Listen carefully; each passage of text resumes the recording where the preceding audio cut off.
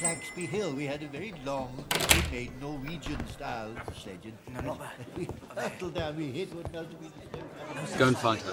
Where are you going, Master? For a drink. Okay, you guys want anything else? 3 butterbeers and some ginger and lime, please. 6 shots of giggle water.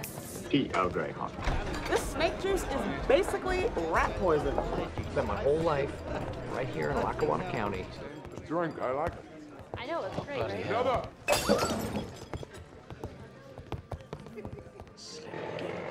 I don't know. It seems like, and I know that this, maybe I just need to get all of my energy out right now because contributing to the conversation going forward is probably be like, That's why I just let you go. That's a thing.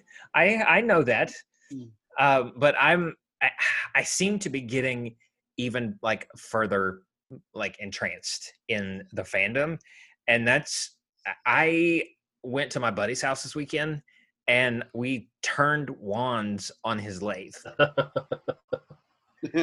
And it's the most manly and nerdy thing you could ever do. Right. And I think that was the point of contact like between us. I went to Adam Jones's house. Oh yeah. I kind of assumed we hadn't seen them in over a year. And he and Harry Potter, like he's watched it because I forced him to, but he probably hasn't watched it since. Meanwhile, it's like my less classy version of what Christopher Lee does every year, where he reads through the Lord of the Rings books. I read through the Harry Potter books every year. And so we were watching this wand maker that I've connected to on Instagram. He has a YouTube channel, and Adam loves YouTube. So we were watching his him turn wands. He goes, "Dude, let's do it." What? He goes, "Let's go." And so we just jumped up and went to his wood shop and turned wands on his lathe. And if there was ever in my life where I thought that magic was real, I felt like I was connecting to my non-existent fictional ancestors in a deeper way than I ever have. And I turned my daughter, her first wand, on a lathe. Is that a tear behind those Warby Parkers that I see? Yeah. William, the anti-glare coating. William, you need a moment. Okay, my moment's done. Let's get to the let's get down to business. Now, I do have one more Harry Potter question. Is there like a canon? Like, is there like how do they? Is there like a how they make their wands canon way that they describe or talk about? So that information has come out kind of slowly over the years through the different supplemental materials and stuff that she's come out with. Pickett, the little bowtruckle, the little green twig dude. So bowtruckles live in trees that are known to produce wandwood. If bowtruckles do not reside in that tree, you can't use its wood to make wands. But bowtruckles are notoriously hard to see because they're just like little walking stick men, and they just blend into the surroundings. So pretty much any tree or any wood can be used to make a wand. Some of it's based off of the Celtic calendar, the Celtic tree calendar, but there's also obviously other sorts of wand wood. The core has to come from some sort of magical beast. We know of like phoenix feathers, the big popular one, because that was Harry's wand, that was Voldemort's wand. The unicorn hair typically favors people who are more Hufflepuffs. They're hard workers, but they don't like incite like violence, and they're loyal and they're friendly. Dragon heartstring, because of the way that it was procured, tends to go. People will, with dragon heartstring cores, a wand that chooses them, tend to have a more violent nature to them, because that's the only method out of the three main ones, unicorn hair, phoenix feather, and dragon heartstring, where something had to die to give the core. The feathers can be plucked. The hairs, Hagrid collected unicorn hairs off of the bushes and brambles, in the forest.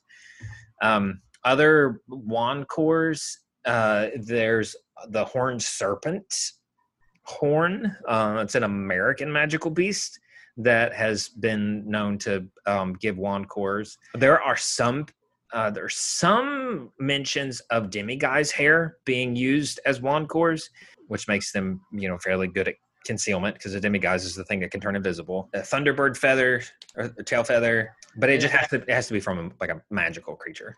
No, the question I have is can Jason Isaac's hair be used as a wand core? Most definitely. Because that hair is magical. Yes. Cody and I have this theory. Cody thinks that Jason Isaac's character in The Patriot is a descendant of a Malfoy, but he was a squib, and that's why he's so like angry all the time. I have a theory that Mel Gibson failed out of Ilvermorny, and he had his wand snapped, but he keeps the pieces in the American flag instead of the umbrella, like Hagrid. Expecto patriotism. I think my wand has the tail feather of a chupacabra is the core. I'm pretty sure. It definitely happened. Okay, I have a question for you because this will tie in because there was some, I would call them fantastic beasts in what we're going to talk about of like mythic proportions. But what do you think would be the magical creatures of America? I know that eagle, definitely. Okay, Bigfoot be one. Big Bird, Chupacabra, the jackalope. Muppets are definitely magical creatures. The jackalope, yes. That I feel like jackalope horn can be used in wand making. Right. I also have a theory. Snipe, yes. I was talking to Kristen about that. Snipe is definitely a magical creature. A Sasquatch. Yeah. Yes. I feel like a Sasquatch is probably a distant cousin to the demiguise, and it can see in probability and turn invisible, and that's why some people think they get a glimpse of it and they turn back and it's gone. Right. And that's why, I mean, humanoid. Is the dodo was the dodo bird in America? South America, I believe. Yeah. So is like Area Because, 51 like, that actually housing came out. magical creatures? Oh, most definitely. Yeah. Okay. Yeah. See, I'm just if Rowling is not going to give me the American history of magic, like I'm slowly like fleshing it out in my brain of like, oh, if you live in this region, what is your wand core most likely? Like, well, how would an American wand maker make a wand? I mean, 2020 is definitely the Wizarding War of America, right? Like, Yes, like the reason why Like, everything some- is melting down, it's the dementias. They were everywhere, just flying and. Think about it. That's why all the crazy stuff is happening. We're in the middle of a wizarding war. We just can't see it, but the Dementors are going around sucking the soul out of everything. It's true. They got out of Folsom Prison, and now they're just everywhere.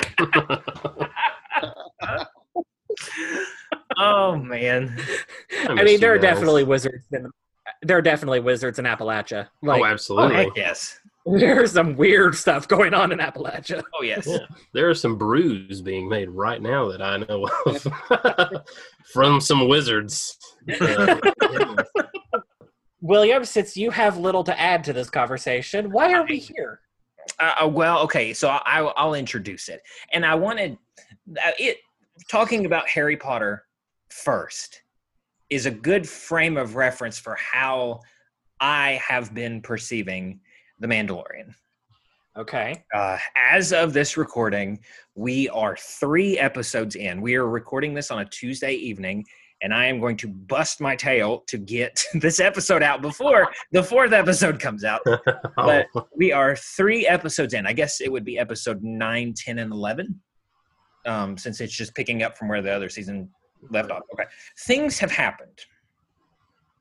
And I feel like a person who has no prior experience with the wizarding world saw a title for a movie entitled Fantastic Beasts, and they were like, I like animals, and they walk in to watch this movie, and they have no I thought Steve idea. Irwin was going to be in this. I have no earthly idea what's going on, especially with episode 11. That's how I felt. when we get to episode 11, I'll explain why. I see some nodding. I feel like people tend to do understand. But we're talking about The Mandalorian today. We're in the thick of season 2. Already, just talking offline, I feel like there's a bit of a disagreement to what were the best episodes so far. So that's what we're going to get into today. For some backstory and we talked about this in the Star Wars episode. I've watched the movies. That's it. I have watched the prequel, the main, and the sequel trilogy. I enjoyed them. I did not have as strong a visceral reaction one way or the other. I thought they were fun movies. Visuals were great. Obviously, they spent that much money on them. They had to have paid their visual graphics people pretty well. And I left it. Is it bad? I judge a movie based off of whether I can feel my ears when I leave, because sometimes my blood is pumping so hard while I'm in the movie that my ears go a little numb. That's the top end of the scale, and the bottom end of the scale is wondering in an existential crisis kind of way what I would have done with that 2 hours that I'll never. Star Wars was definitely more toward the okay, this was good. And so I came into The Mandalorian knowing nothing about Mandalore, because that's a thing, apparently, knowing nothing about the Mandalorians other than, hey, he kind of looks like Boba Fett. That's it. That was my frame of reference for the whole thing. And I have to say, I've very thoroughly enjoyed it. But we're starting to get to those. I could tell that there's been some fan service and some Easter eggs thrown in there. And I know enough to know that's a thing, but I don't know what the thing is. And so we'll use that as the jumping off point. But let's talk about episode 8. No, 9. Mm-hmm. 9, because episode 8 was the finale of the last one. So we'll talk about episode 9. Now I'll have to pull up the titles of the. Here, is anybody? The Gunslinger. The Gunslinger. Okay. One thing that I feel like Dallas, of all people, would appreciate is that Cobb Vanth, the guy who found Boba Fett's armor, is actually a character who is native to the books. Yes. He was a book character first. Basically, shortly after the Empire fell, Tatooine was in complete and total chaos because they not only deposed the Empire, they also deposed the Hutts. It was complete anarchy on Tatooine. And it basically, there are some discrepancies there from the Aftermath trilogy where Cobb Vanth came into the story versus, how they presented it in The Mandalorian. So there's already people going, not everything is canon anymore. Well, the thing is that the Aftermath trilogy was by and large either garbage or mediocre. So I'm okay with them changing things. But by and large, the story of Cobb Vanth and how he got the armor and how he became sort of like the marshal of this town, it pretty much tracks the same way. And I personally really liked the idea that they found Boba Fett's armor. They found it. It got, Beskar isn't digestible. I was as we know. Like it. Yeah, that's something that you all know. I assume as big of a deal that they made about the Beskar in season 1 that it's like vibranium or adamantium, like it's indestructible. Mm-hmm. Okay. It's a lot of the ways it is, but I didn't know for sure if Beskar wasn't digestible. I mean, it wasn't digestible in a Sarlacc pit, but for me in that episode, I think it was a fun opening episode. I really don't care if Boba Fett survives the Sarlacc pit.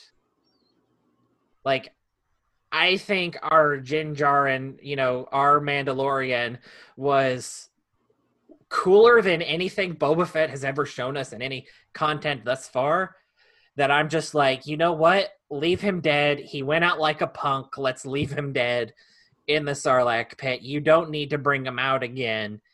And because what worries me is that I think our Mandalorian is so cool that with the coming of all of these legacy characters and all of these characters that have come up in other mediums, that it's going to take away from our Mandalorian and the child. That's funny that you you bring up that analogy, because I feel the same way about the Fantastic Beasts trilogy. Like in the first one, I thought Newt Scamander was such a compelling character. Like he flipped like traditional like male movie hero, flipped that whole dynamic on its head. Like he did not like pick a side when, you know, there were warring factions and people could have like thumped their chest and like, you know, rattled their shields. Like he tended toward like peace and civility, and he like was very caring and nurturing. And it was such a compelling character because it was such a shift from your traditional like male hero stereotypes. And then now all of a sudden there's Grindelwald. Oh, I know that name. Oh, there's Dumbledore. Oh, he had this big epic duel. And it's like they shifted the focus. And I hope they keep the thread of Newt through the whole thing. But it's like, oh, Dumbledore's more hard charging and like he battles, and like Jude Law, like people, the memes that came out about Jude Law being cast as Dumbledore, it's like, oh, please don't make him the leading man from now on. Keep it on Newt, because, and I got that feeling as the season has progressed that it's there's already established fan favorites.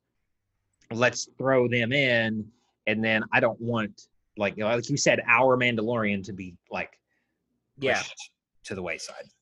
And part of it is due to the fact that one thing I never liked about the old expanded universe was that by the end of it, the film characters were becoming gods. Yeah. Like, they were getting so powerful, they were doing so many cool things all the time that, like, Boba Fett, like, died, like, 3 times, helped save the day. It was just getting nonsense towards the end of the old expanded universe that I was just like, you know what? Keep him dead. Like, have that nod to him in the armor, you know, say that, oh, the armor survived. Maybe we could have the gunslinger where someone like inherits the mantle of Boba Fett and make the armor the sort of the central focus of it, but keeping Boba dead, I think would have been a nice change from like all of the history from the old universe. Just a disclaimer, I feel like we've kept it relatively spoiler free up to this point. If you have not watched episodes 1 through 3, go watch them, because yes. I could sense it. I could feel it in the force that we're getting ready to throw some heavy spoilers. This pause it now. You have been warned. If you've already watched it, continue. What were you going to say, Dallas? I agree that Boba should stay dead. I like the fresh new Mando. They did a really good job of like bringing an IG droid that wasn't IG-88. Like, we're doing new things. I enjoyed old Legends. Boba only got 3 books, and then his story was tied up. But his stories were a lot like these first 2 at least started. They were just like happy, fun bounty hunter adventures. Yeah. You know, they eventually take down Kuat drive yards at the end of the 3 books, and like that's the end of the story. It doesn't really affect a whole lot of other things, and that's what I wanted, and that's what I feel like we got, at least with the first 2 episodes here, is like just happy, fun time adventures with this Western gunslinger and his new kid sidekick.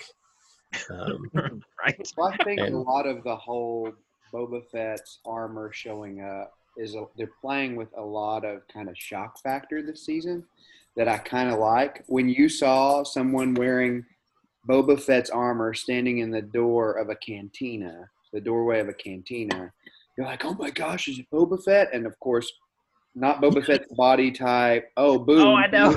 It's like 6 inches taller than Boba Fett. You know, I was like, Boba Fett's been on a diet, you know? I mean, yeah. Right?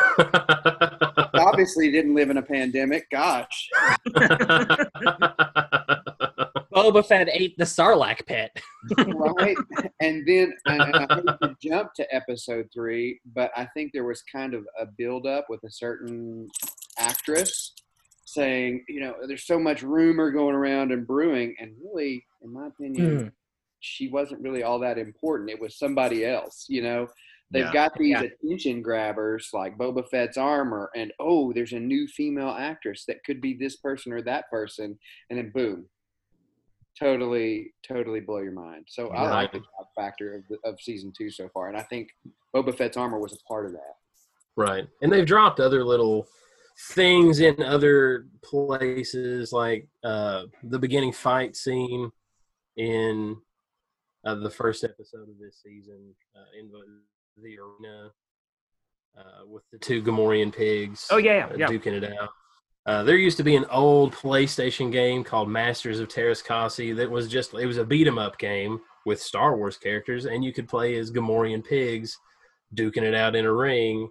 And so I don't know if that was a little callback there, but they have the Crate Dragon and the Crate Pearl, and the way that they try to destroy it was all things that came out of an old Knights of the Old Republic game that had just the craziest story that got me into extended, universe stuff back in the day. Yeah. But all sorts of just little things that absolutely matter none. It doesn't matter whatsoever.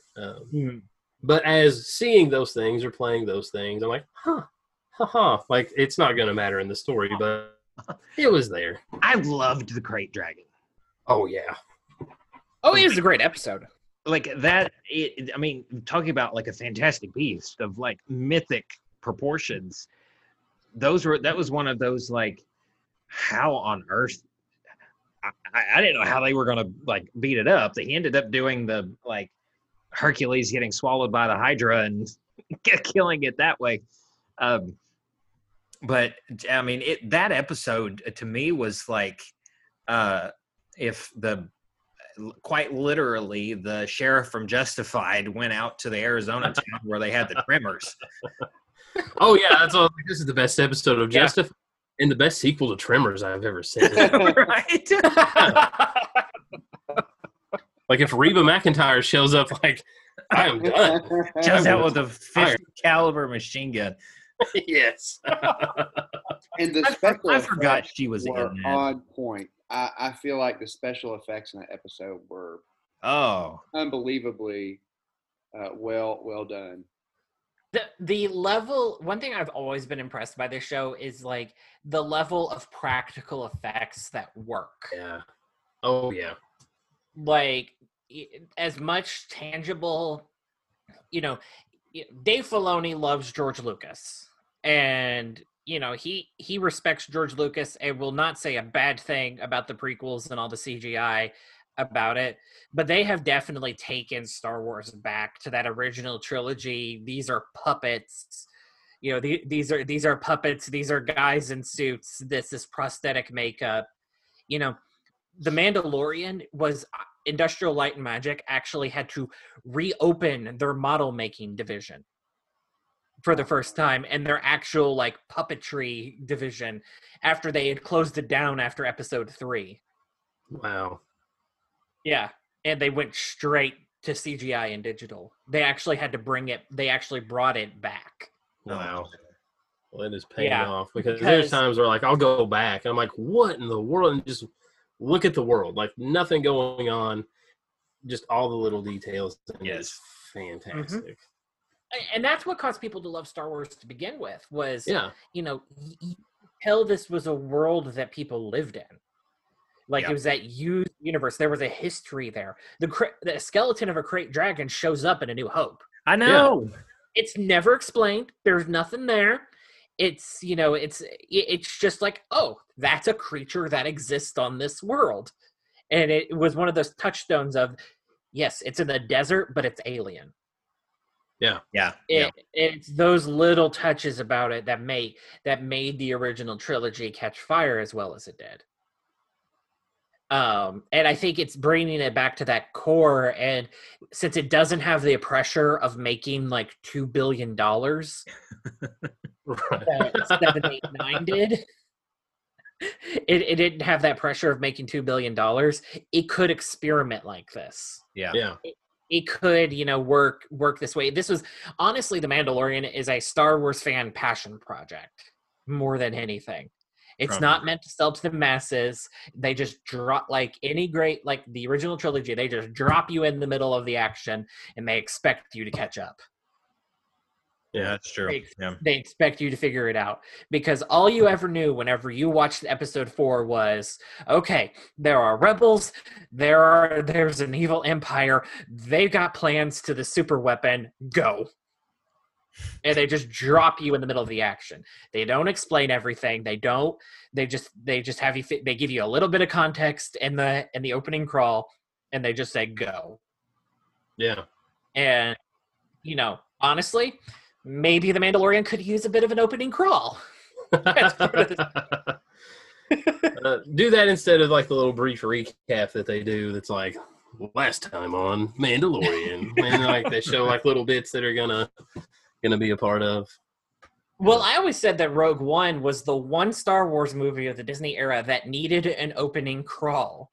And it was the one that didn't have it. Yeah. Because you're introducing new characters in a new scenario, new setting. You're not following any established characters. Let's set the table in the opening crawl. Yeah. Yeah. Let's set the table in the opening crawl, but it was the one film that didn't have it. Yeah. Last Jedi didn't need an opening crawl because it literally started 30 seconds after the last film. That's very true. Right. Just an intermission. Go to the bathroom. Go to the bathroom. Yeah, for everyone. Yeah. And then come back.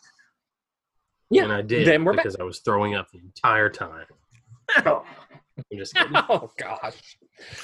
All right, Tyler, what did you overall think of episode 9, chapter 9, or season 2, episode 1? So I've seen a lot of hate directed toward episode 9. Oh, well, no. Episode 9, that's the first of season 2, right? Is that what you're asking? My overall? Yeah. I thought it was, I definitely think it started season 2 with a bang, for sure. Mm-hmm. I loved every minute of it. I'm a huge fan of the Crate Dragon, as we discussed. I was a big KOTOR fan, so Knights of the Old Republic. So bringing back the Crate Dragon definitely grabbed my attention. I almost worried when I saw it that they had set the bar too high. Yeah. This is the first episode. I'm blown away by it. Will they be able to come out with the next episode, another episode that would make me like, whoa, I can't wait to get back next Friday and see what comes next. Now, you said about all of the like shock and awe earlier. Mm-hmm. You at the end of that episode, we all saw Tamara Morrison, right? Formerly Jango Fett, now an appropriately aged Boba Fett. Yeah, I did think that was neat. I mean, that's assuming. I like what they did there. Yeah. That's assuming he is. Is that Boba Fett? That's what I was getting ready to ask. Right. Is okay? Is this Captain Rex? Is this another clone? Like, well, he was carrying, what is it, a gaff stick? Mm-hmm. Yeah. Right. That Tusken Raiders carry or whatever. Mm-hmm. So I'm okay if they just leave it where it's at. My thought is that moment at the end of that episode was to give closure to all the Boba Fett fans, to let them know that he's not a big Sarlacc turd somewhere. Well, he could have been a Sarlacc turd. We just don't know how he got out. Right. There's only two ways. Then you have Ace Ventura, right? Yeah. Oh, jeez. I mean, so yeah, I'm okay. I really feel like it was just a nod to the fans. I'm okay if we don't see him again. I think that just gave a lot of Boba Fett fans closure. I could be wrong. I would agree with that. Unless he's like some clone, because there are still some clones rolling around at this point. Right. And this was sort of like the bait and switch. Right. To be fair, wasn't Boba Fett a clone? But he was the one clone that Jango was like, I want that one. He won that one in like not with accelerated aging. That the other clones. Okay. That the other clones did. Because the way that the Clone Wars worked was that all of the clones, they were able to like, you know, they were honestly like children, even though they were full-grown adults in terms of their age. That explains the aim. Fair enough. True. Well, no, Like clones third were grade. actually a good shot. It's the stormtroopers that were the problem. Oh, okay. Yeah, and the stormtroopers are just regular people. But yeah, I would agree with Tyler. I hope this is the last we see of Boba Fett, and that's just them riding him off into the sunset. Quite literally. Again, I like that. I like closure. I'm somebody who likes closure, but I don't want to see him again. I don't want him to take our attention away from Din Djarin. William, what are you doing? That was my dog scratching himself. Oh, that was Tyler. There's an elf somewhere. William, take your collar off. Scratch a little softer, please.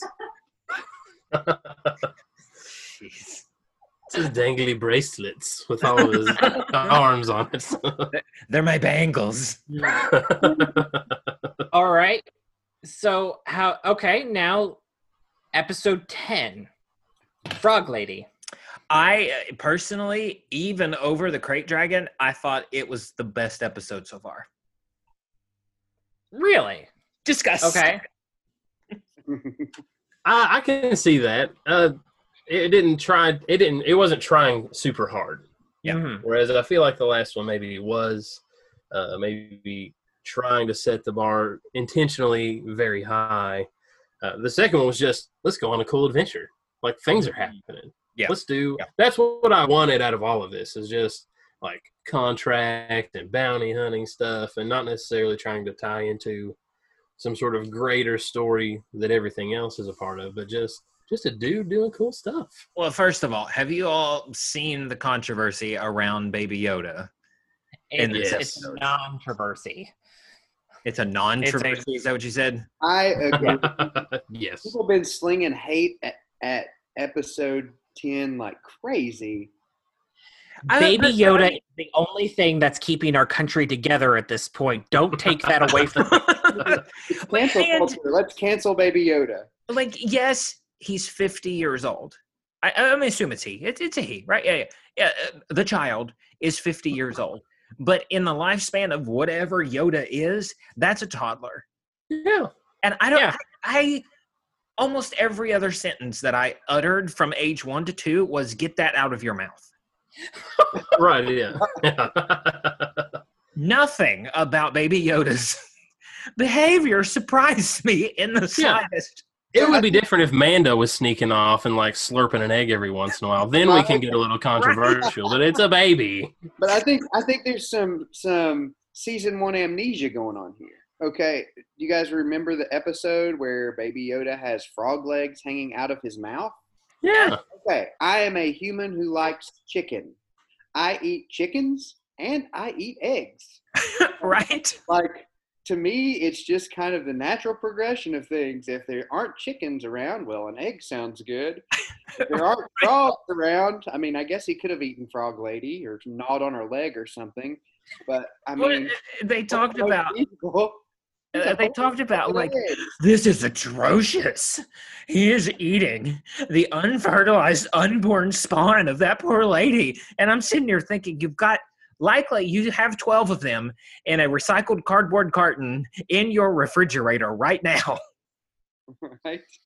Yeah. Now, the difference is if Henrietta Hen, like, could talk to you, and she just sees you in the grocery store, and she's like, oh, nice day. And, like, you sneak and, like, pull some of her potential babies out of a thing and eat her babies. Well, I guess the chicken that laid the eggs that are in your refrigerator didn't sit and talk about how, the existence of her entire line and the future of her species is in this container on her back. I think maybe I would give it pause. I'm not saying which direction I would go after that, but as someone who has dropped chicken eggs in front of chickens, Yeah. You know, if that chicken, though sentient, still acted like the way chickens act, I would still have no sympathy. Oh yeah, they're monsters. Now I have to say, at Like one chickens point, eat their own egg. Oh yeah. at one point during this episode, I have expected this voice to go, Hagrid, is that you? They were like, so sorry, we're leaving. I cannot deny my children fresh meat when it wanders so willingly into our midst. Goodbye, friend. So this episode taught me, like, it showed me the kind of the tension that I have with this show. Is Okay. I think if the season had, if the season was longer than 8 episodes, I think I would be more tolerant of, you know, let's go on an adventure.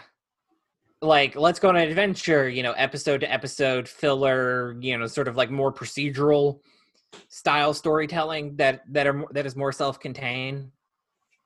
But I say that my one criticism of season 1 was if you took out episode 6, the prison break episode, you know, The Mandalorian could have been a movie. You could have edited it together. You could have edited that together as a movie. And I think I would have been a little bit more tolerant of, you know, the self-contained, you know, smaller scale stories if, you know, these were 12 to 15 episode seasons. Do you think Because, like bottle episodes work in a larger catalog of episodes? yes. Because otherwise, with 8 episodes, I feel like this is just kind of a really long movie. Yeah. It was a really long movie, especially with some of these episodes only being 30 minutes. It was a great episode. I think it worked. I think it worked really well as an episode. I was just like, listen, the season 1 finale had a black lightsaber that has huge implications. Let's get down to business, people. I agree, but I also let's get to the stuff that to like loop back. Like, we're gonna already start seeing Jedi, and we're already bringing back like characters that we've seen 1,000 times and recycling them back in. Where I wanted like a fresh jump. I mean, we're talking about a galaxy full of aliens and creatures, and we're already looping back on people we've already seen. Like, we could go off on a whole new, even like a gangbuster story about how we're getting this dude back, you know, this little baby back to his people or her people, but we're already bringing back other characters. We're self-contained. We're putting it back in the box. Now, I've heard it said that, you know, this could possibly be this is speculation, nothing to kind of, I have no inside knowledge whatsoever. Although Lucasfilm, if you want to tell us things, please, by all means.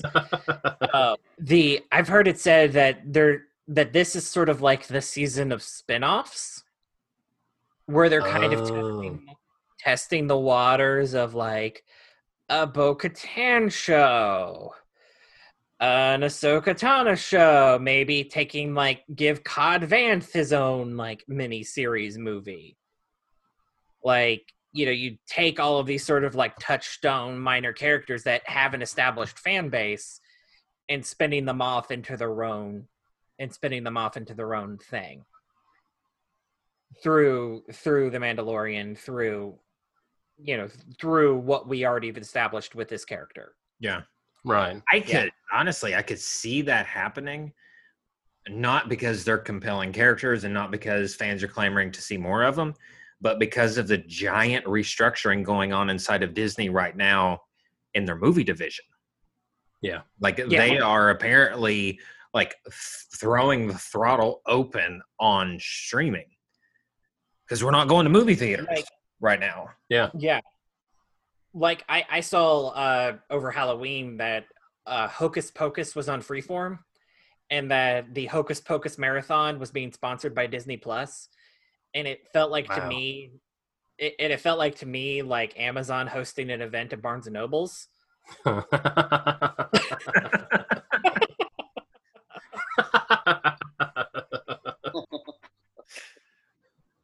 it's like, yeah, sure, they're all part of the same company, but Freeform is sitting there going, I'm in danger. Yeah. And so, yeah, like, Disney Plus in many ways is the Disney business right now. Yeah. Yeah. Like, it is the gold standard of the Disney business. It is the Disney business right now, and that's where things are going because people aren't going to theaters, people aren't going to parks, and cable is dying. Yeah. Yeah. Cable is dying. I wouldn't be surprised in the next 5 years we hear, okay, the ESPN channel proper is coming to ESPN Plus. And when that happens, it's over. Yeah. Oh, if ESPN leaves cable? Oh, yeah. Yeah. Yeah. Yeah. So you're saying that they're calling this the season of spin-offs. Yeah. Are they? Well, this is just friend speculation. It's not really, like, nothing's been announced. Nothing has really been rumored. But this is just what people are thinking, kind of like why they are taking this season the way that they are. Yeah. Taking Bo-Katan, because, Katie Sackhoff can lead her own show. He's done it before. He's done it before. Well, what did you think of the? I've called them the Frost Spiders since then. I mean, they were fine, kind of monster of the week stuff. Yeah, I liked him. When he was first messing around with the egg, I was like, "Is this where we get like Alien is part of this universe, and there's going to be like a facehugger jump out on him, and it's going to be a thing?" But no, I thought they were pretty good. In the Boba Fett books, there was this species of spiders that lived in space and like built like a space station web that just floated in space. And like that's where you got your bounty hunter contracts. It was like he was the broker of information, and all of his millions of spider babies were connected with like a neural fiber that like went and did his bidding. What? And it's fantastic. Now it gets kind of weird because like spoilers for a book that doesn't count anymore, but he dies, and there's one that survived by like detaching itself without letting the big one know, and its name was Balance Sheet because it was the one that like did all of his numbers, and then he like takes the throne as the broker of bounties in the galaxy. So any spider character I'm fine with in Star Wars. This one just wasn't it didn't talk like those did, but yeah. super cool. So I That really would be interesting, to see if they could pull it off in television. Because that's such a wild concept that I'd be interested to see how they pulled that one off. Yeah. I mean, they pulled off the city of London being relocated to the back of a space whale in Doctor Who. That's true. Well, that's Doctor Who. That's Doctor Who. That's just you just expect that from them. Yeah. So Was it? Did I go ahead, Tyler? So for me, the Frost Spiders are another way to connect to the Star Wars universe. They look oddly familiar to some spider-like creatures that are also in Star Wars Rebels. And additionally, they were originally that design. Those creatures were originally designed for The Empire Strikes Back, and didn't quite make the cut. So, it's a nod to the 40th anniversary of Empire Strikes Back. But additionally, they are very, very similar to some creatures in Rebels. So I was kind of not glad to see that. Were those the creatures on that asteroid episode where Hera and Sabine, like the creatures in the dark? So I'm thinking more of That were Hera. creatures that Kanan, shortly after he is blinded, starts to sense around the. Yes. Okay. You know what I'm talking about? Yes. I haven't seen season 3 and 4 of Rebels since airing. Yeah. So, okay. But yeah, so I was really glad to see something that looked at. They're not ice spiders on that planet. but they are land dwelling in kind of an arid, more desert type setting. Yeah. Okay. Makes Yeah. me wonder if these aren't complete. I mean, they are on ice, obviously, but they were in that like hot springs Right. Yeah. sauna, and maybe that's like the only place that they can like Lay have eggs. survive. Yeah. I mean, like Baby Yoda running to Mando when all the eggs were hatching was absolutely adorable. right. I Also, I have a feeling that Frog Lady is going to be more consequential than we think. And I hope so. I have nothing from prior knowledge of Rebels or Clone Wars or any other like Star Wars pantheon to like pull from, but I feel like when Baby Yoda like puts his hand on the glass, and everybody says, oh, he just pulled the eggs closer to him, like with the Force. I don't know. I feel like there might be a little bit more of a connection there than we are aware of. This is all purely speculation because, I mean, Yoda is essentially a frog-like creature, too. That is true. That is true. And also it's established that, like, okay, they're not technically animals in the, you know, the lower forms of life forms that say humans to chickens are. But there is, you know, established connection, like, you know, that Force wielders and Force sensitives in Rebels of, you know, communicating with animals. Yeah. right. And, like, having animals, like, having a Force connection with animals. So, you know, that could very much call into play since we are now going to be moving into, you know, episode 3 or chapter 11 is definitely opening this up to the larger Star Wars universe. Yeah. Well, I'm gonna cap off the discussion of this episode. I will send it to you guys. There is and I'm gonna plug them here. There's a couple on Instagram. Their account is called When Geeks Craft. And it's Nicole and Turi, and they make all kinds of stuff. They've got a Glowforge too. That's how I first found them.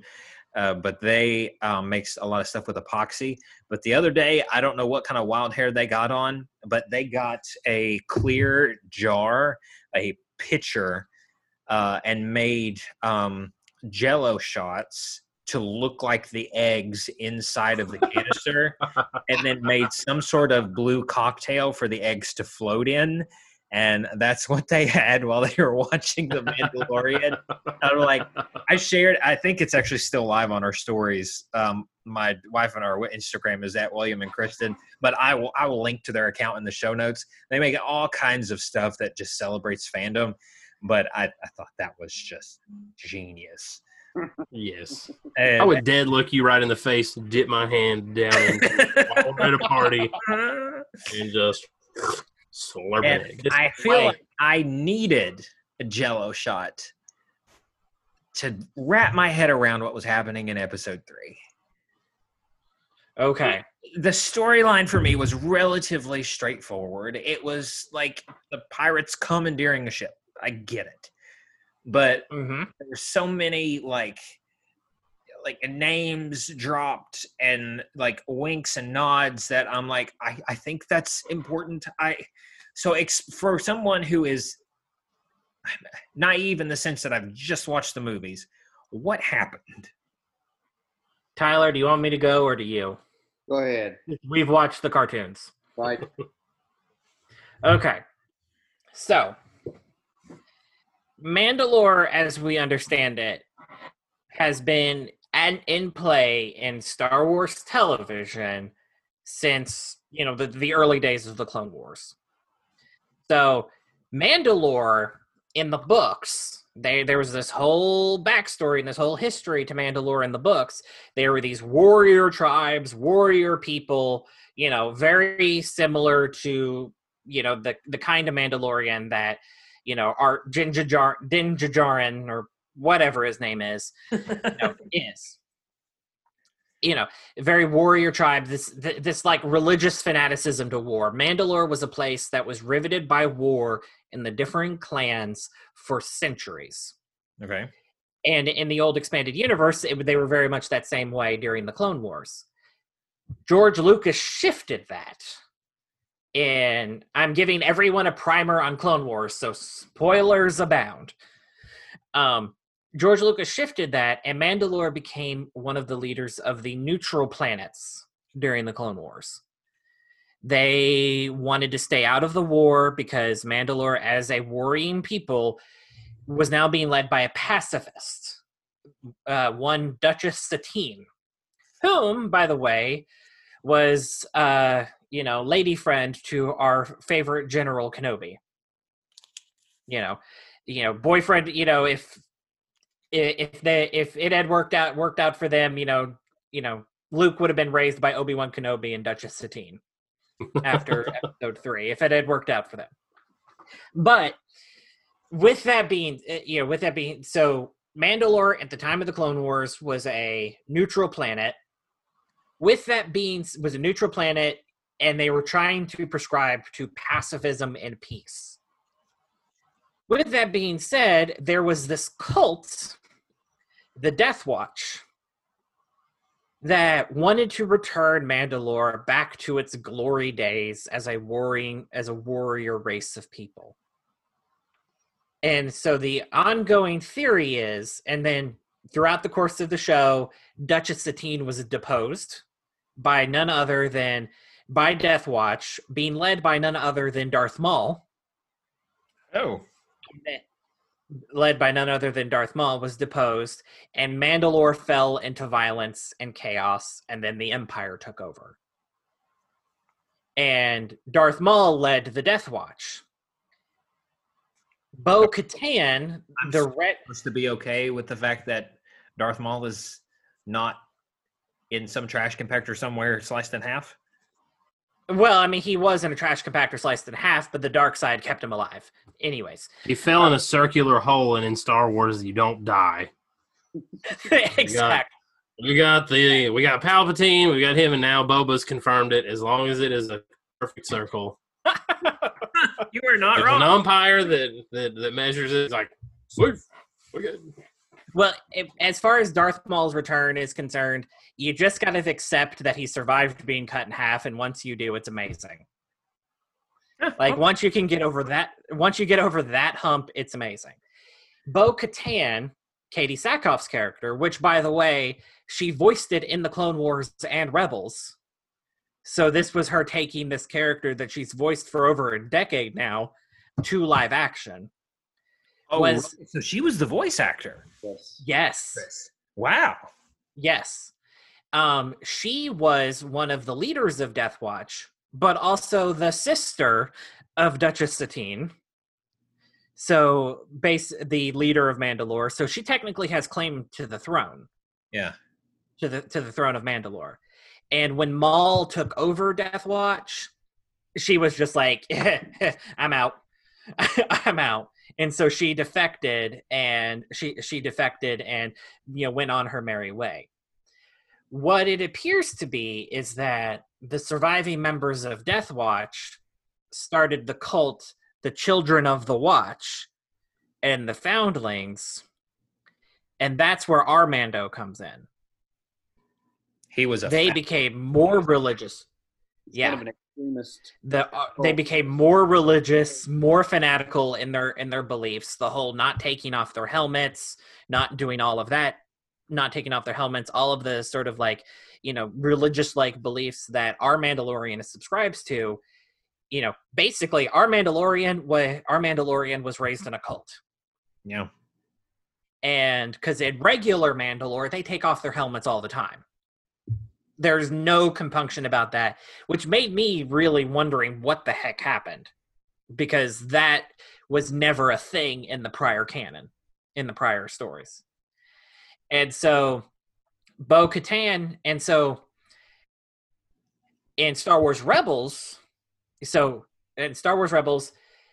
okay, Darth Maul, was the last person in the Clone Wars to wield the Darksaber. The Okay. Darksaber, long story short, is essentially the Excalibur of Mandalore. Mhm. Whoever wields this has the right to the throne of Mandalore. Yeah, it's this mythical object because thousands of years in Star Wars history, Mandalore and the Jedi fought. There was a great war, and one of the first leaders of the United Mandalore, slew a Jedi and took his black lightsaber. Yeah.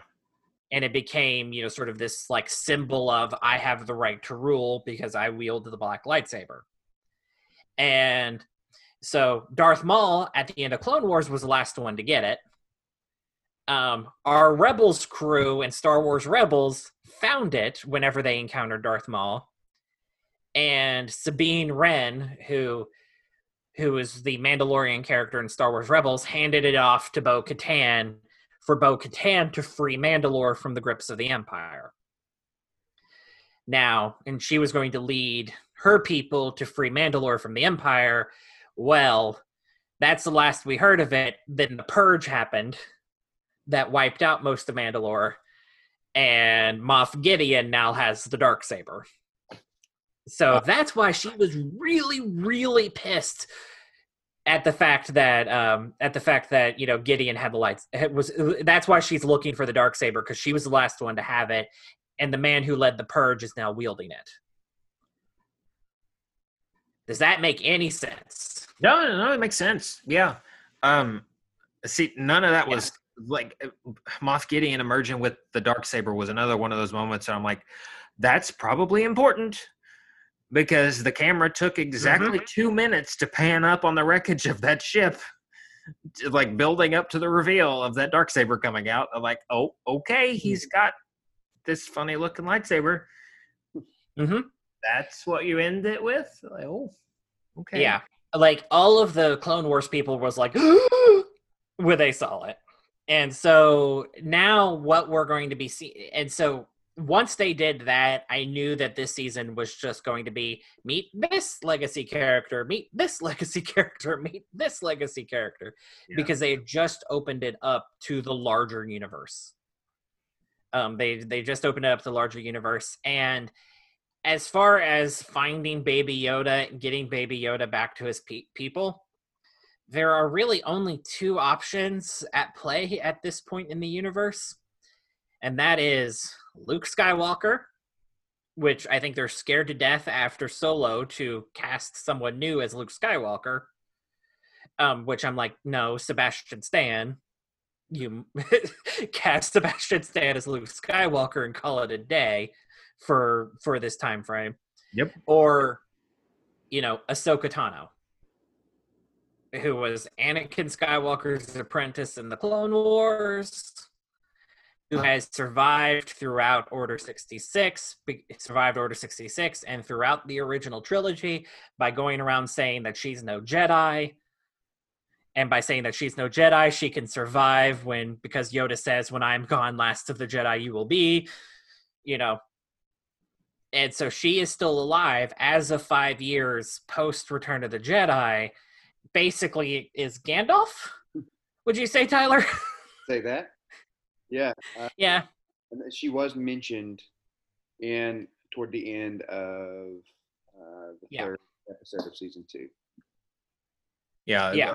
And what's notable, saying that your best bet to find the Jedi is Ahsoka Tano on whatever planet. Mm-hmm. Right. Because basically Luke Skywalker and Ahsoka Tano are the last two really well-trained Force users at this point that have any knowledge of the Jedi. Yeah. And the Jedi of old. That those are the last two left standing. And I think they're not going to touch Luke with a 10-foot pole for now. Well, I mean, Disney likes to recycle their actors. Sebastian Stan is literally already in a Disney Plus show that's getting ready to debut next year. I mean, yeah, sure, but I think after, some of the backlash to The Last Jedi, they were kind of wanting to leave Luke Skywalker alone for a while. Yeah. They want to leave Luke Skywalker alone for a while, so really it's Ahsoka Tano.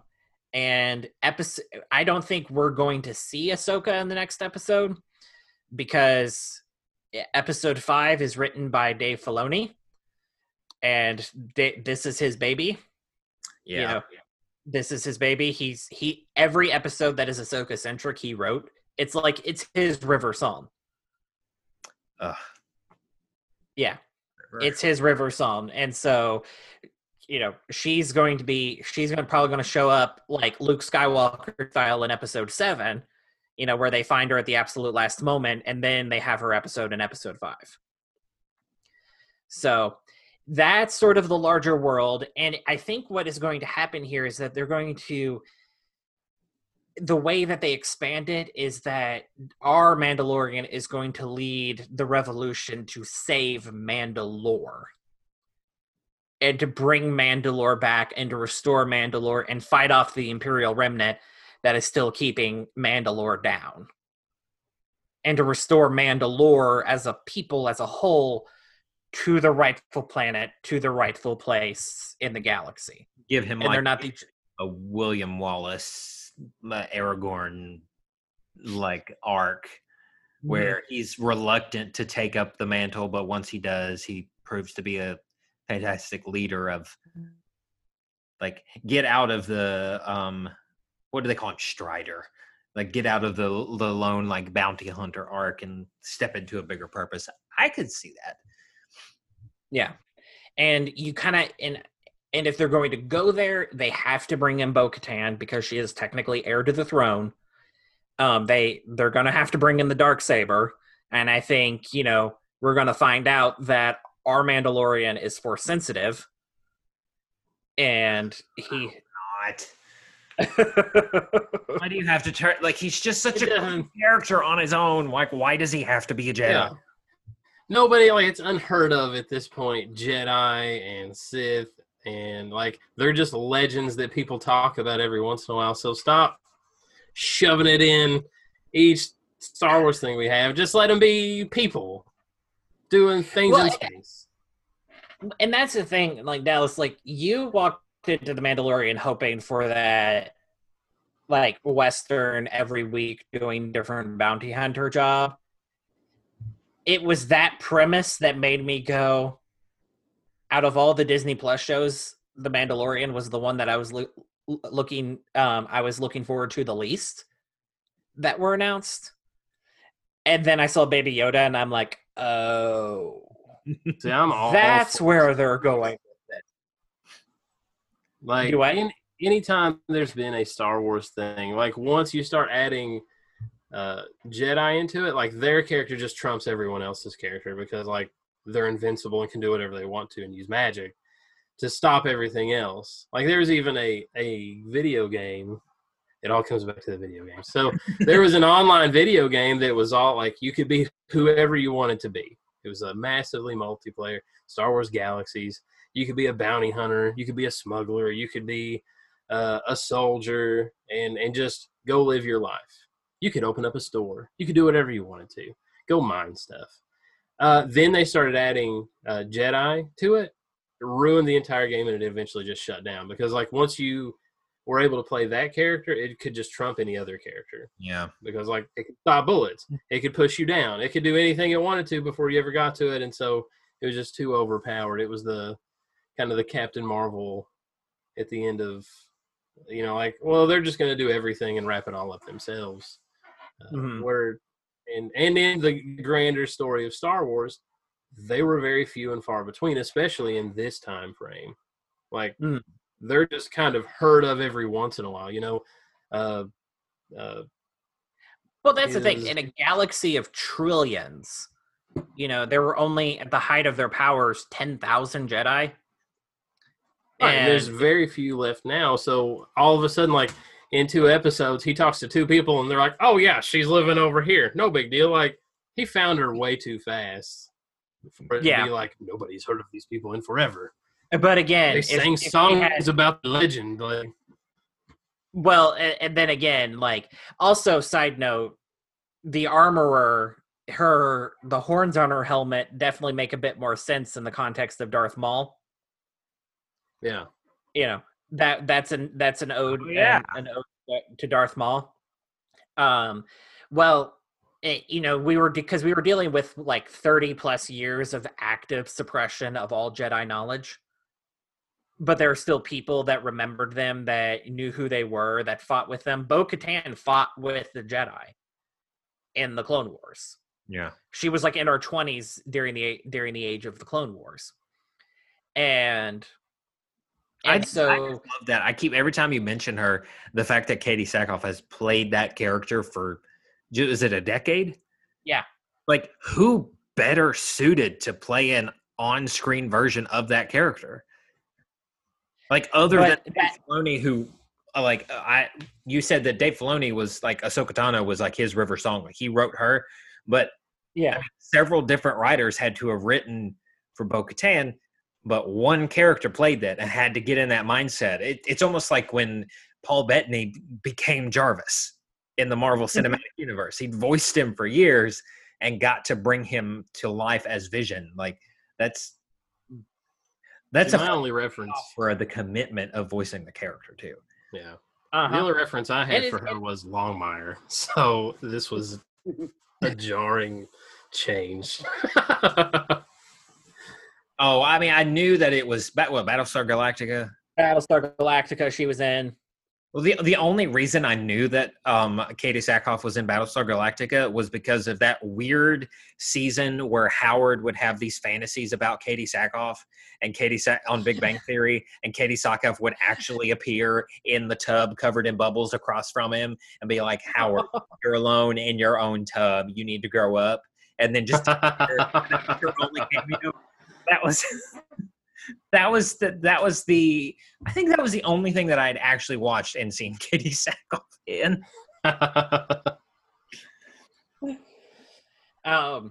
So it'll be interesting to see kind of where they take it. I really hope Rosario. I'll be interested to see if Rosario Dawson is actually going to play Ahsoka, because I really think that they should just give it to Ashley Eckstein.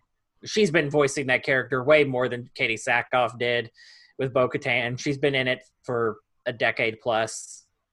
They should be the ones to let her play that character. And they've actually kind of been like moving her older modeling to look more like Ashley Eckstein in the CGI, so that the possibility of her playing her in live action could be more and more feasible. But I don't know. Like, I think because I think Ahsoka is going to be one and done in this season, because the way she has been presenting herself is that she comes in at the moment where the poo really hits the fan and there's really no other option. But she's very much throughout the course of, the Empire, especially through Rebels, she stays out of the way. She knows that it's not her place to get involved in big galactic events while she's going off doing force spiritual things.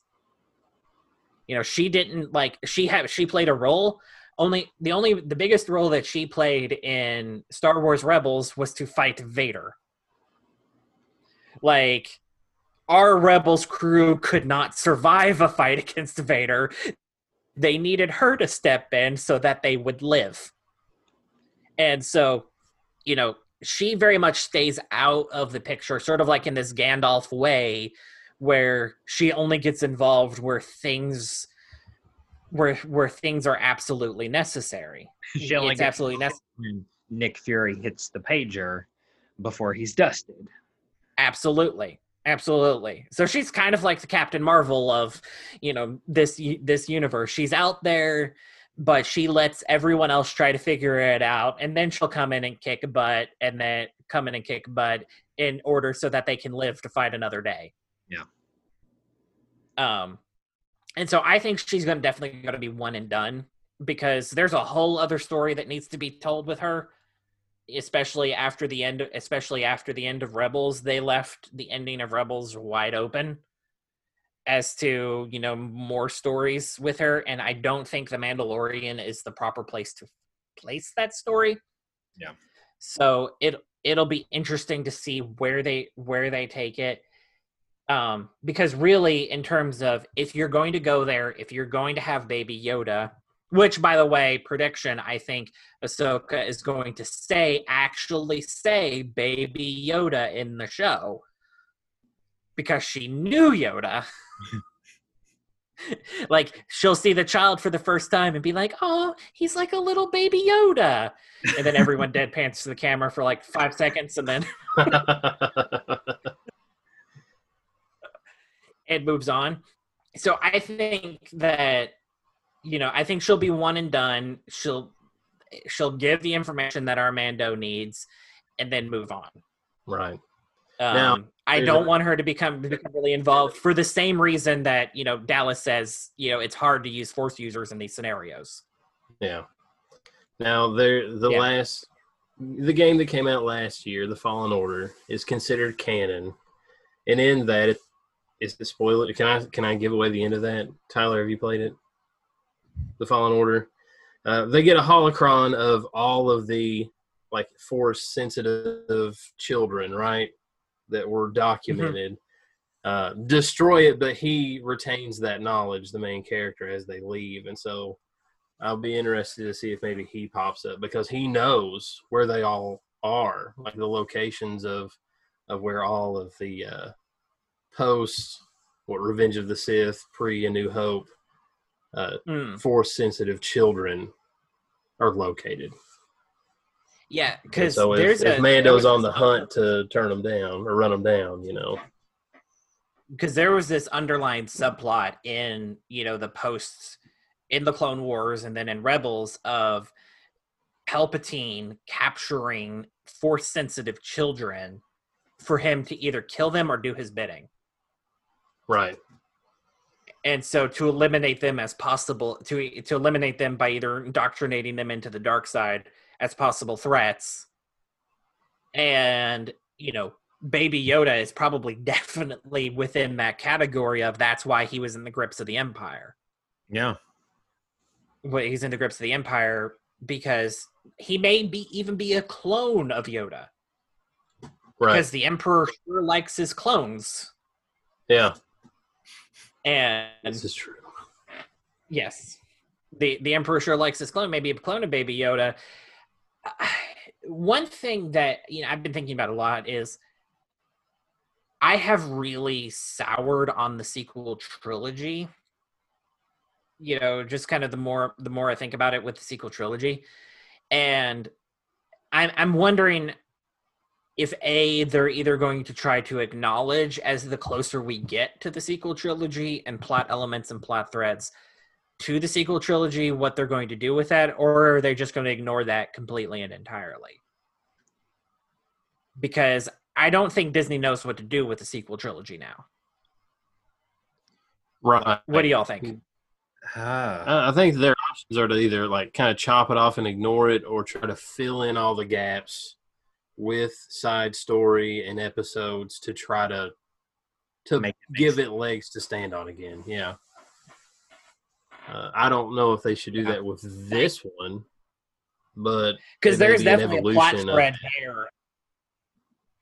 Because there's definitely a plot thread there of the early days of the First Order, the early days of Palpatine trying to survive and all of that. Maybe Baby Yoda is a clone experiment in order for Palpatine to get a full body again. Right. It'll be interesting to see where they take it, or whether or not they just kind of ignore the sequel trilogy and end it before those threads really take hold. Yeah. Because I feel like they'd be, if they can do it right, great, but I feel like they'd just be shoehorning.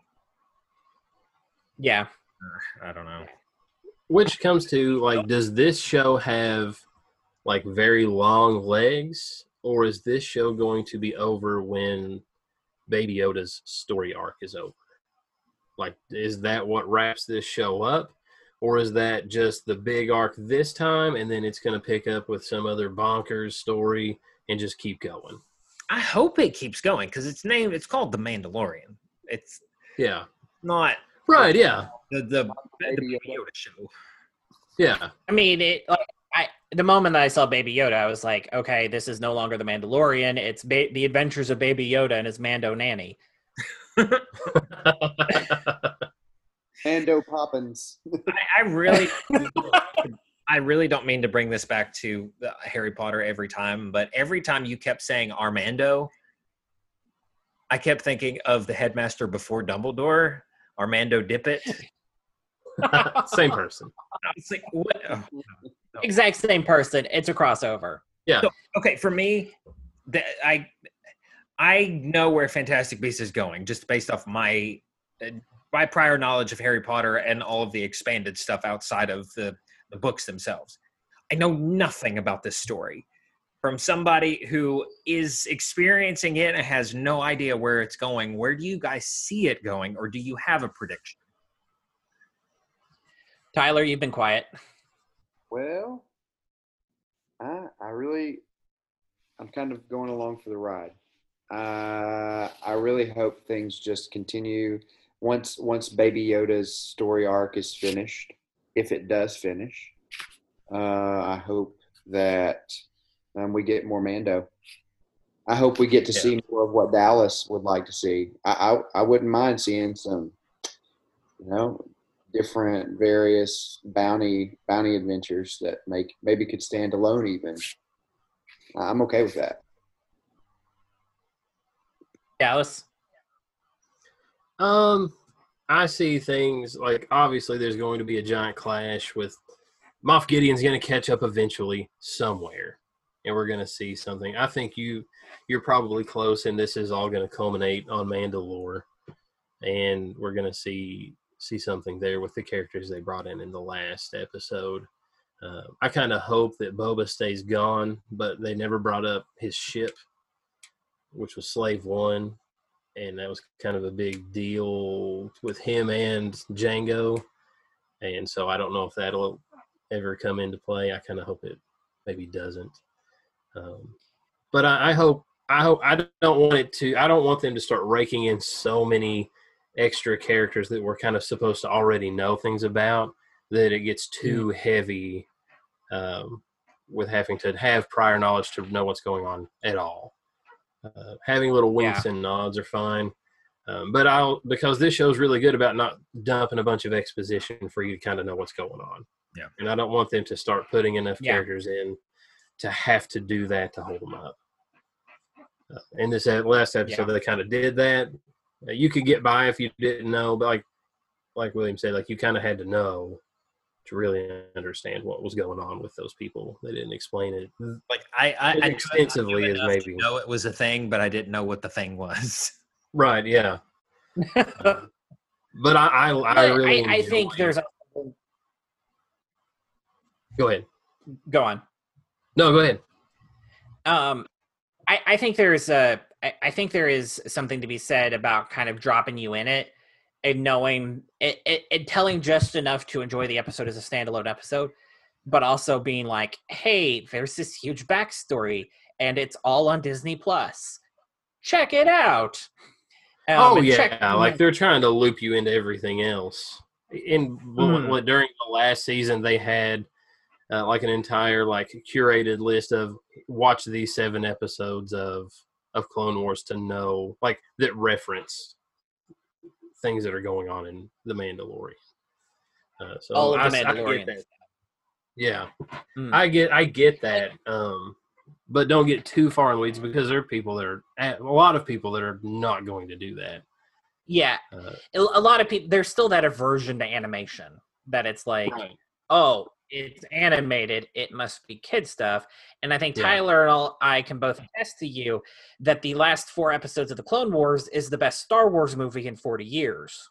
I've tried. I just can't. I can't continue to go. I try to jump back in it, and then I bounce back out.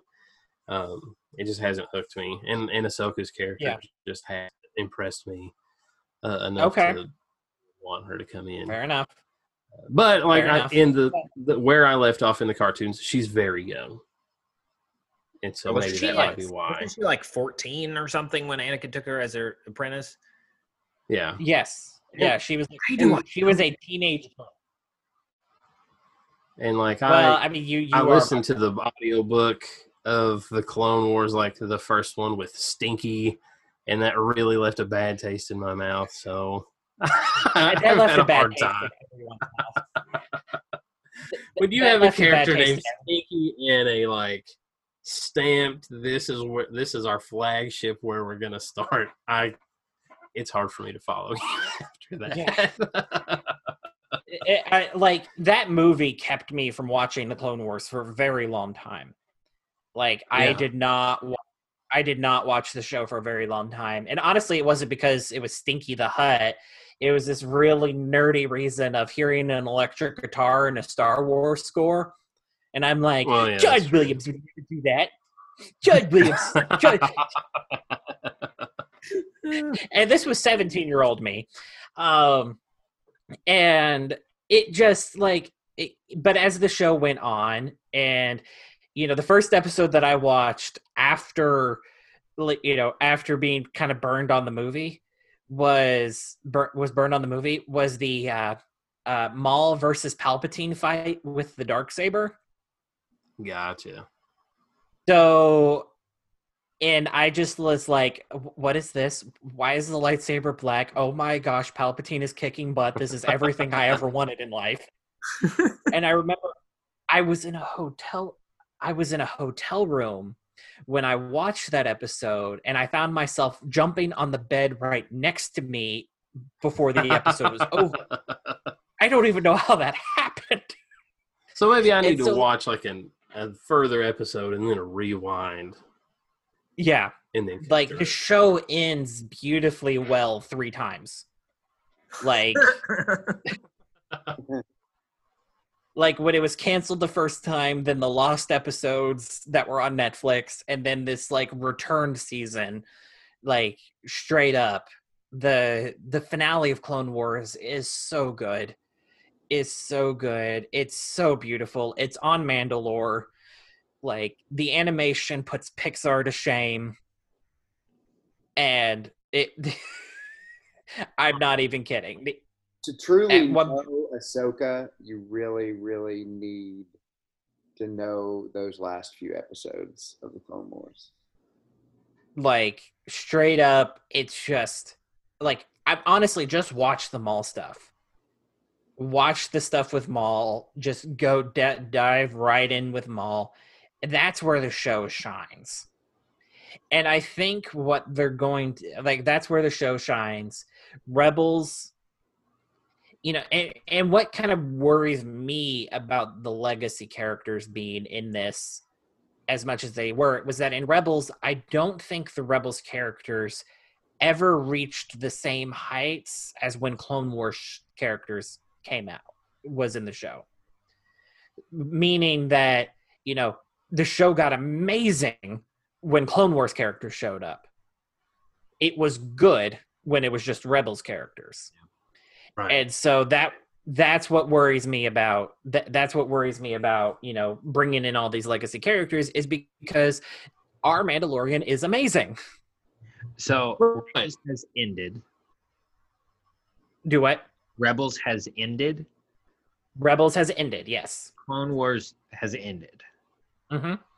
So the meme of the tiny little RC car pulling the 2 like semi trucks, one labeled Disney and one labeled Star Wars, with the executive because all of the hopes and dreams of both Disney and Star Wars is resting on the Mandalorian is true. Yes. Mandalorian's it for Star Wars right now until the High Republic starts up. Yeah. And is it a cartoon? It's books for now. Is it? It's just books for now. And so, like, they're going to test the waters to see if this is an era that they can, make more stuff out of. It's supposed to be like thousands of years in the past, right? 200 years before. 200 years. Because it's not Old Republic, this is High Republic. Yes. It is far enough in the past that it is completely different.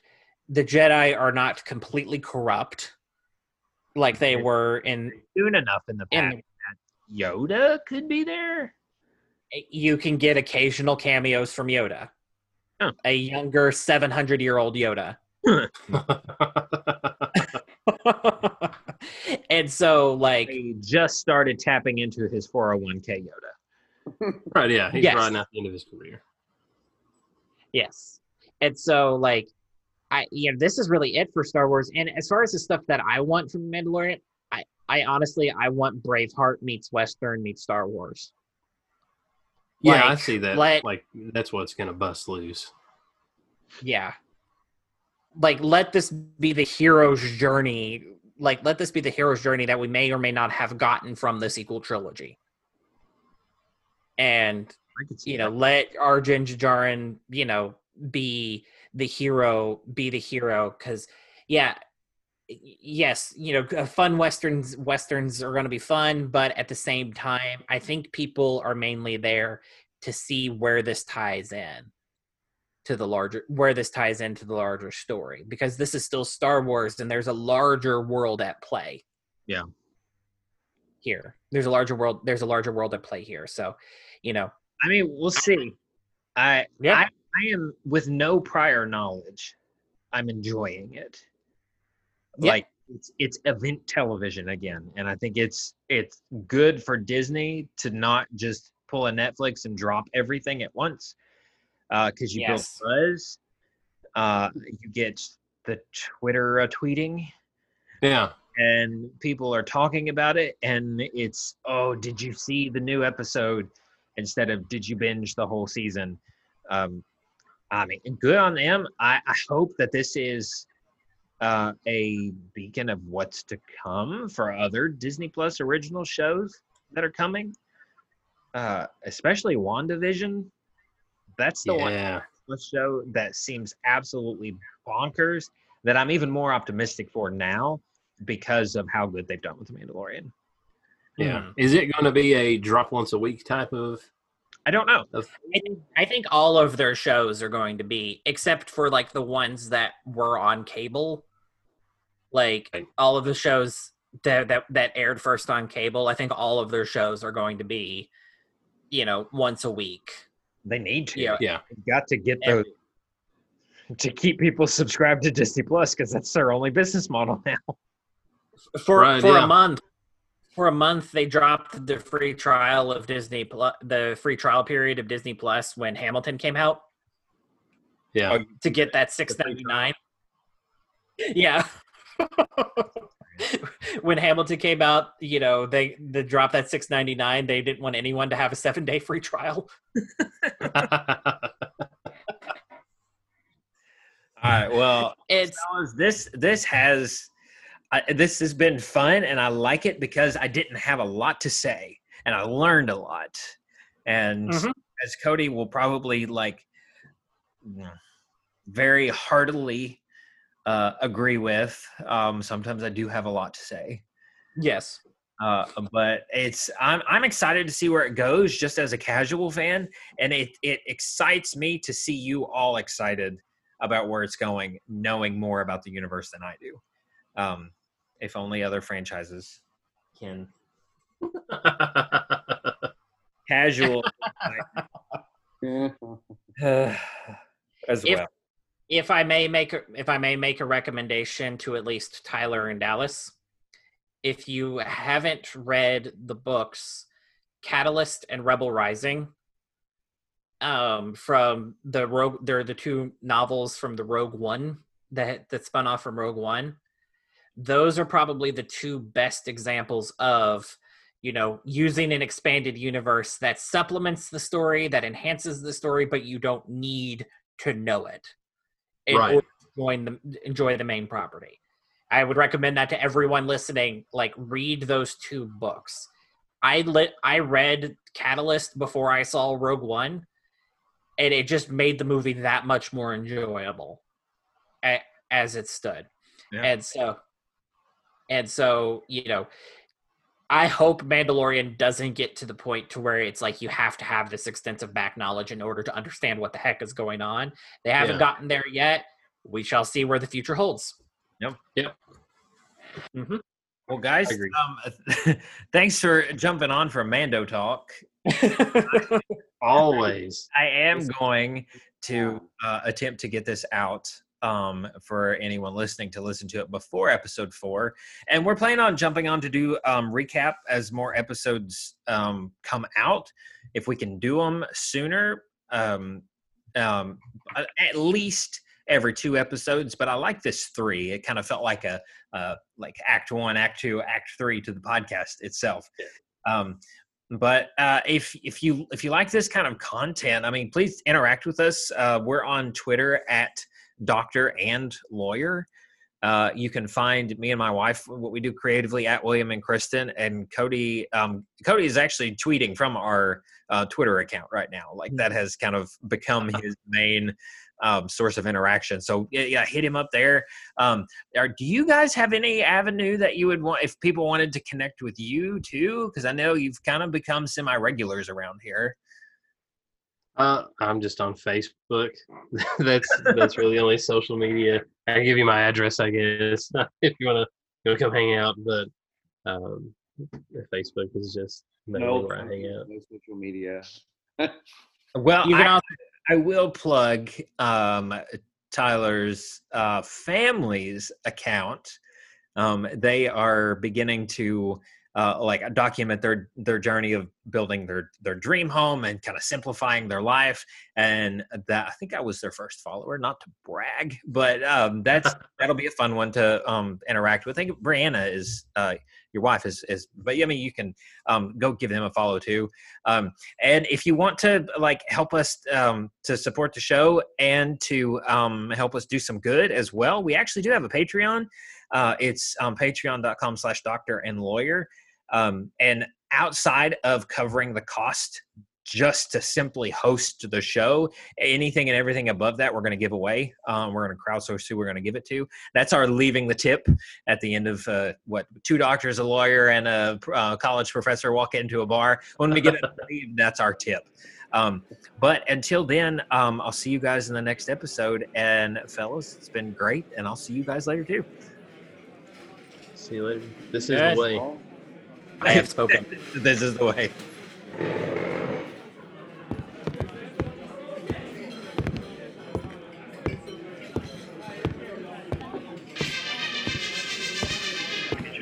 Are you kidding? I'm working. All right, I'll be right there. And grab the movie. Go, go, go, go. Goodbye, my lover. Goodbye, my friend. Made one, snapped in two, which was sad.